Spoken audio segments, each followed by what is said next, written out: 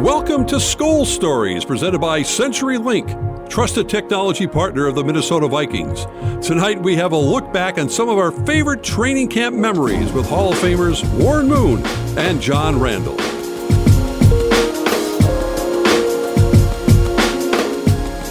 And it's a thrill to be reunited. Mark Rosen here along with Pete Bercich, my longtime Sports Sunday partner on Channel 4 for many a year. Pete, it's great to be working with you all season long here on Skol Stories. It is. I'm really looking forward to it. We have some great things for you tonight. I'm just so glad to have football this year, despite how different everything's going to be. But I'm so looking forward to the kickoff this week. 60 years for the Minnesota Vikings.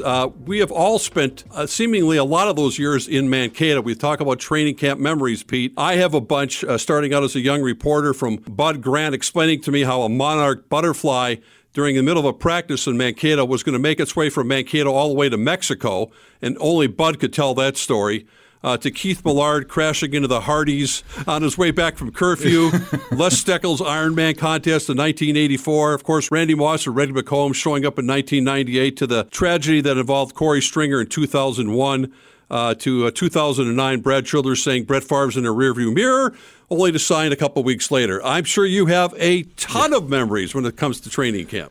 Yeah, I do, and it's amazing. My first year in 1994, we spent I think 33 days down in Mankato. We had 5 preseason games. We flew down the day of the first preseason game against the Dallas Cowboys. We also went to Tokyo that year. Right. So the camp has changed, so much in Mankato.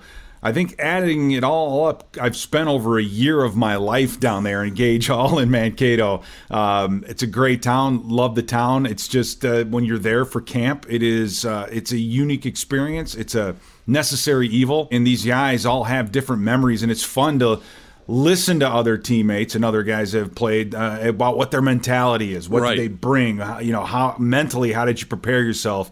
And so those are just a few of the things that we covered with some of our teammates. Yeah, it's such a weird experience to think about grown men being locked away in college dorm rooms for that period of time with curfews. And, it's like you're, 18, 19 years old or maybe 17 years old, living with your parents still, and you can't go out after dark. But we know that people did go out after dark many times and have a lot of stories to tell about that. Well, Mark, there's a reason there were curfews and such and security guards in place. It's because they needed to be.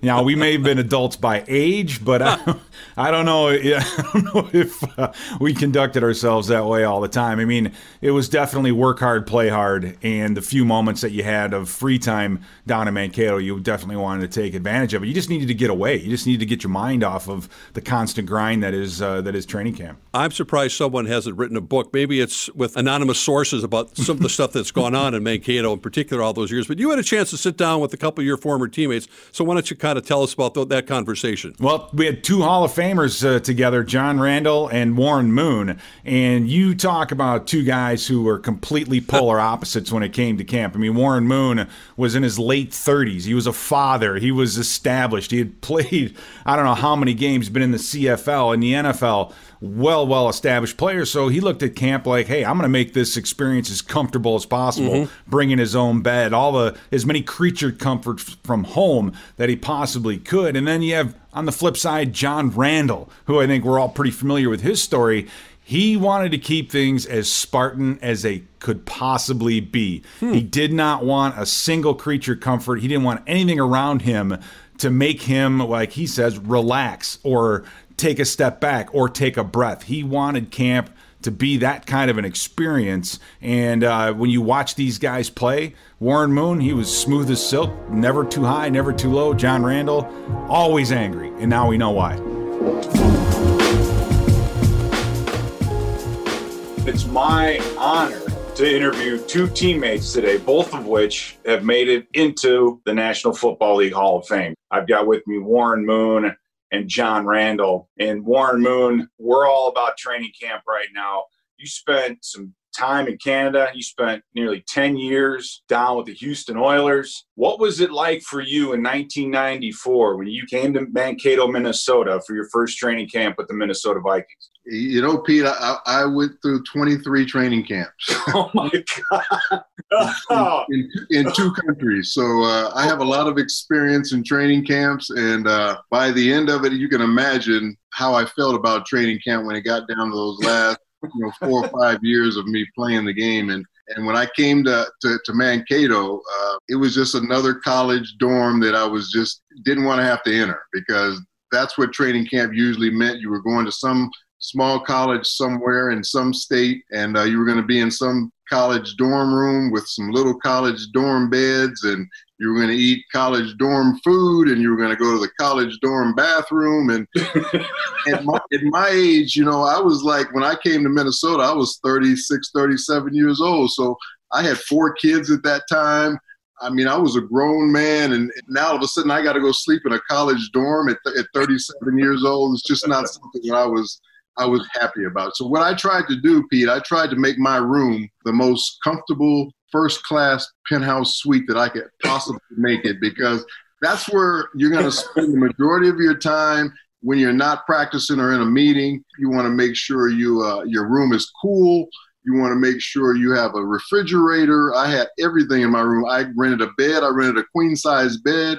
I didn't have those little dorm rooms. I had a bed brought in for me. So I made my room as close to a hotel room as I could possibly make it, because that's where I spent the majority of my time when I wasn't playing football. I mean, what was that like when you show up, you're 35, 34 years old, and like 36, I'm 27 years old. Yeah, and I figure my first camp, I'm 22, 23. What's it like having to deal with really still kids, aren't they?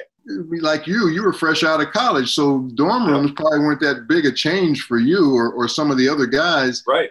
Maybe you had lived in an apartment your last couple of years in college or something like that, but still, you knew what the dorm life was about. I had been living the pretty first-class life at that time. I'd been the highest-paid player in the NFL 2 times during that time. And when you go to training camp, it is just a humbling experience that's what it's all about. You're going there to buckle down. You're going down there to get serious about getting ready for the season. It's not going to be nice. It's not going to be comfortable, but I tried to make it as comfortable as I possibly could, like I said, for the time that I was going to be there. These young guys have no idea what we went through during training camp, where we had 2-a-days, sometimes 3-a-days. Guys were in padded practices twice a day sometimes. So these guys have no idea what the old school guys went through during those days.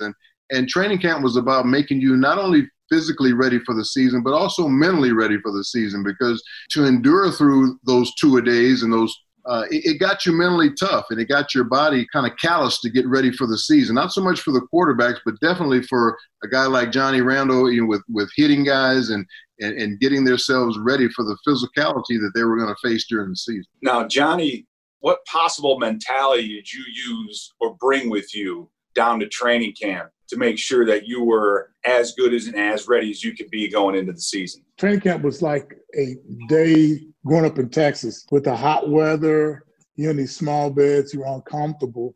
Because for me, for a defensive lineman, training camp is so different from Warren Moon. The quarterbacks no one's touching them.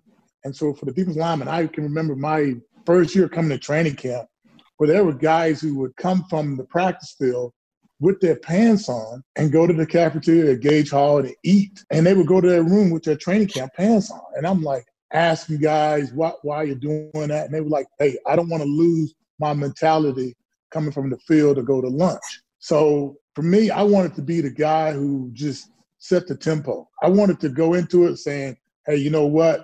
I'm going to be ready. Because for a defensive lineman in training camp, like Warren was saying, you want to build up the callus. You want to be out there in front. I wanted to experience everything head on first. I want to be the first guy to get that hit, because training camp is not comfortable. But it's training camp is like Groundhog Day.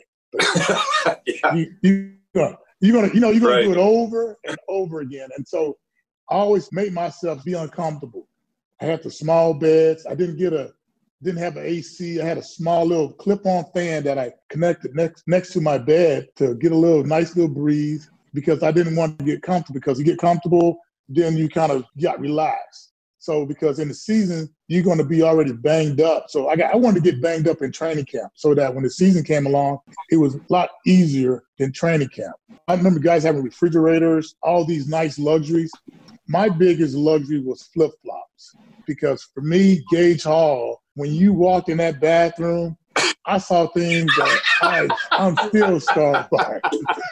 You know, you walk in there and you going through the stalls because there's only one roll of toilet paper for those 8 stalls. Oh. And so I got to the point where I had my own toilet paper roll in my room. I did that. So flip-flops, man. And you walk on that floor, it was wet. You know it. Yeah. The floor was wet. Some guys didn't realize how to flush a toilet. So for me, flip-flop were essential. Now, for clothes, I wore the same clothes kind of for about 2 to 3 days because all you were doing was getting up, going over to the practice field, changing clothes, practicing, showering, and putting those clothes back on, going to lunch, then going in your room to take a nap. So for me, I kind of kept it simple. I was totally opposite of Warren Moon, not having a big bed, having a small bed. And I always kept my door closed. You were just cheap, Johnny. You didn't want to pay for a bed. That's the reason why you didn't have a bed. You wasn't making a lot of money at the time I got there. No. That's probably why you didn't want the big bed. If you could have afforded one, you'd have had one. No, hey, for a defensive guy, you think about it, you getting that nice, comfortable bed. You wouldn't want to get up. You want to just sleep. And for me, I didn't want to be comfortable. I wanted to be ready because, like I was saying, it was Groundhog Day over and over again. So far, we've heard some great stuff from Warren Moon and John Randall. We'll be back in a moment with more Skol stories right after this.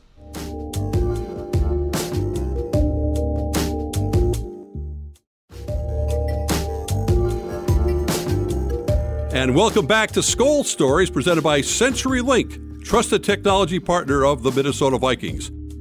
Want an inside look into U.S. Bank Stadium on game day? Tune into Vikings Pregame All Access for an exclusive live stream pregame show providing behind-the-scenes content prior to all Vikings home games. Vikings Pregame All Access airs at 11 a.m. on Vikings.com, the Vikings app, Vikings Connected TV, and social media platforms. So let's get back to some more great training camp memories with Johnny Randall and Warren Moon.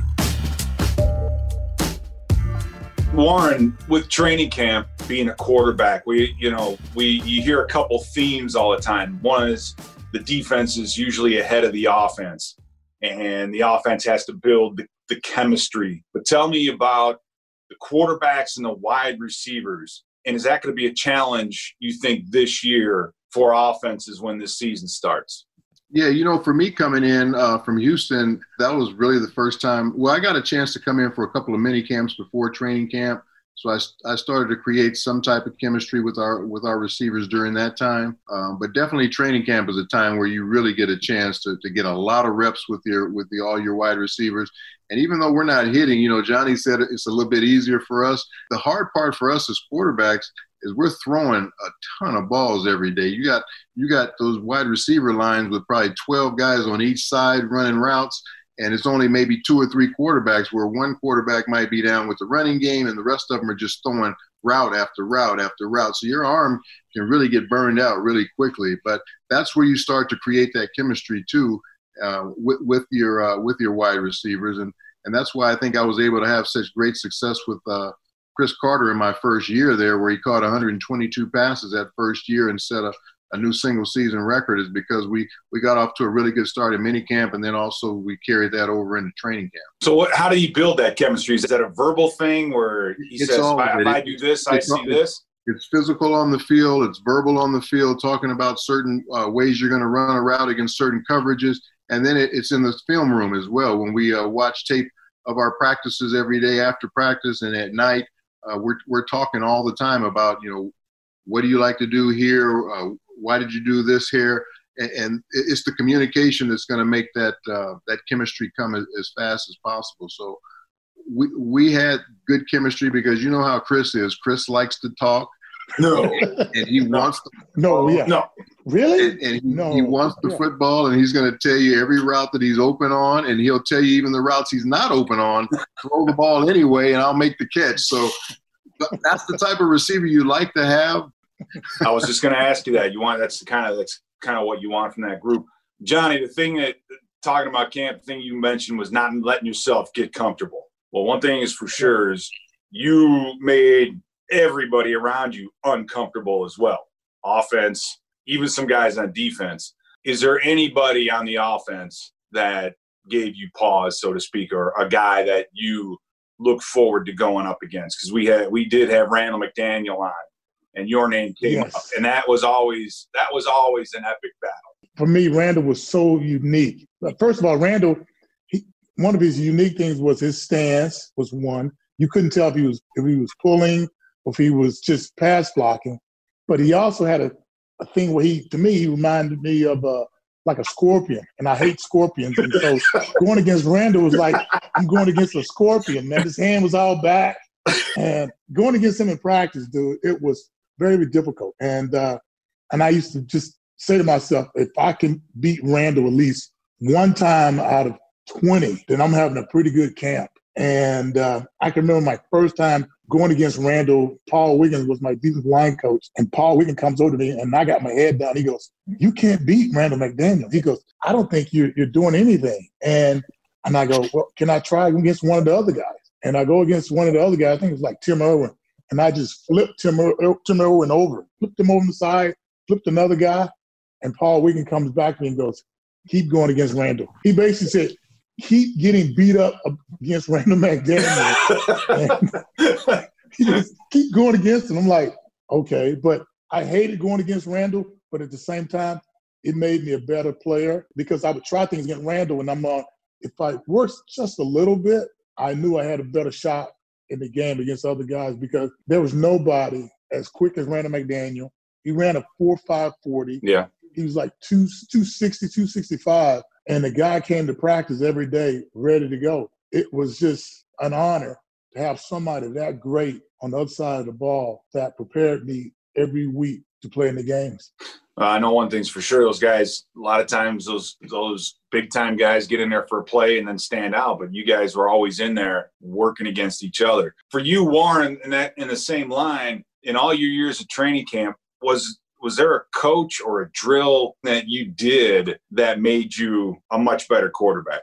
There wasn't one particular drill, no. I think all the different routes that you go against, the more you do those routes, the better you're going to get at them, and the better you start to learn the receiver's body language, because everybody runs routes differently. Everybody's a little bit different in size as far as the way they come out with their stride, or they might be taller or shorter. So depending on, who the player is, you had to get used to who that guy was. And me coming in from Houston, having been with those same guys for a number of years, I had to learn very quickly the new set of receivers that I had. And that was the main thing I wanted to do, is try and learn all those guys' body language, when I think they're going to come out of a route, because I love to be able to anticipate and get the ball out of my hands before a guy comes out of his route. So knowing when he's going to make that break is very, very important for anticipating and getting the ball in those windows that you want to get the ball into. The more reps you have in doing that, the better you're going to get at knowing those guys. Even though every guy in those lines aren't going to be there,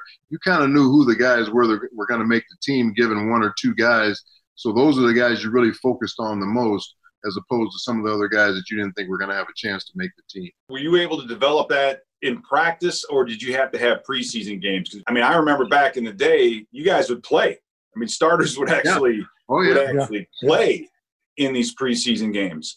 So was that a difference? I looked forward to playing because I felt like I needed that time, especially coming to a new team, to get used to playing with guys, because the speed of the game is much different on a game day as it is in practice, even though guys feel like they're going full speed in practice most of the time. And that's what I loved about Cris Carter, that he gave you that good picture every week in practice that he was going to give you in the game.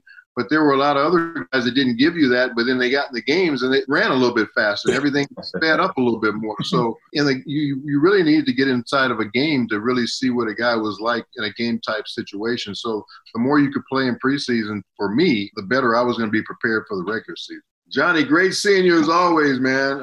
I had great respect for that guy when I came into the Minnesota Vikings, and he turned into one of the best defensive linemen to ever play the game by the time I left there, and then years afterwards. So just really proud of the progress he made during the time I was there, and the progress he made after I left. Thank you, Warren.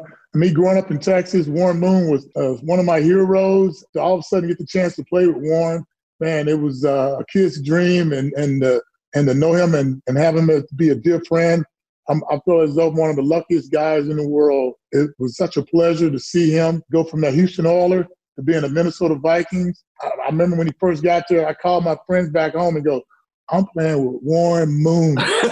Exactly right. Warren Moon. I mean, the number one Warren Moon. And so, man, what a pleasure and what an honor. Can I tell you one more thing about Johnny when I first met him? Because he was a little annoying to me when I first met him. Absolutely. You know how you have practice and then you have walkthrough, right? Well, in walkthrough, we were in shorts and everything was walking. Like we're just walking through our offensive plays and the defense is going to give us a look and then vice versa for the defense for the offense. I would drop back to pass on a play in a walkthrough, and here comes Johnny doing a swim move on the offensive guard, and then he comes by and taps me on the shoulder and says, sack.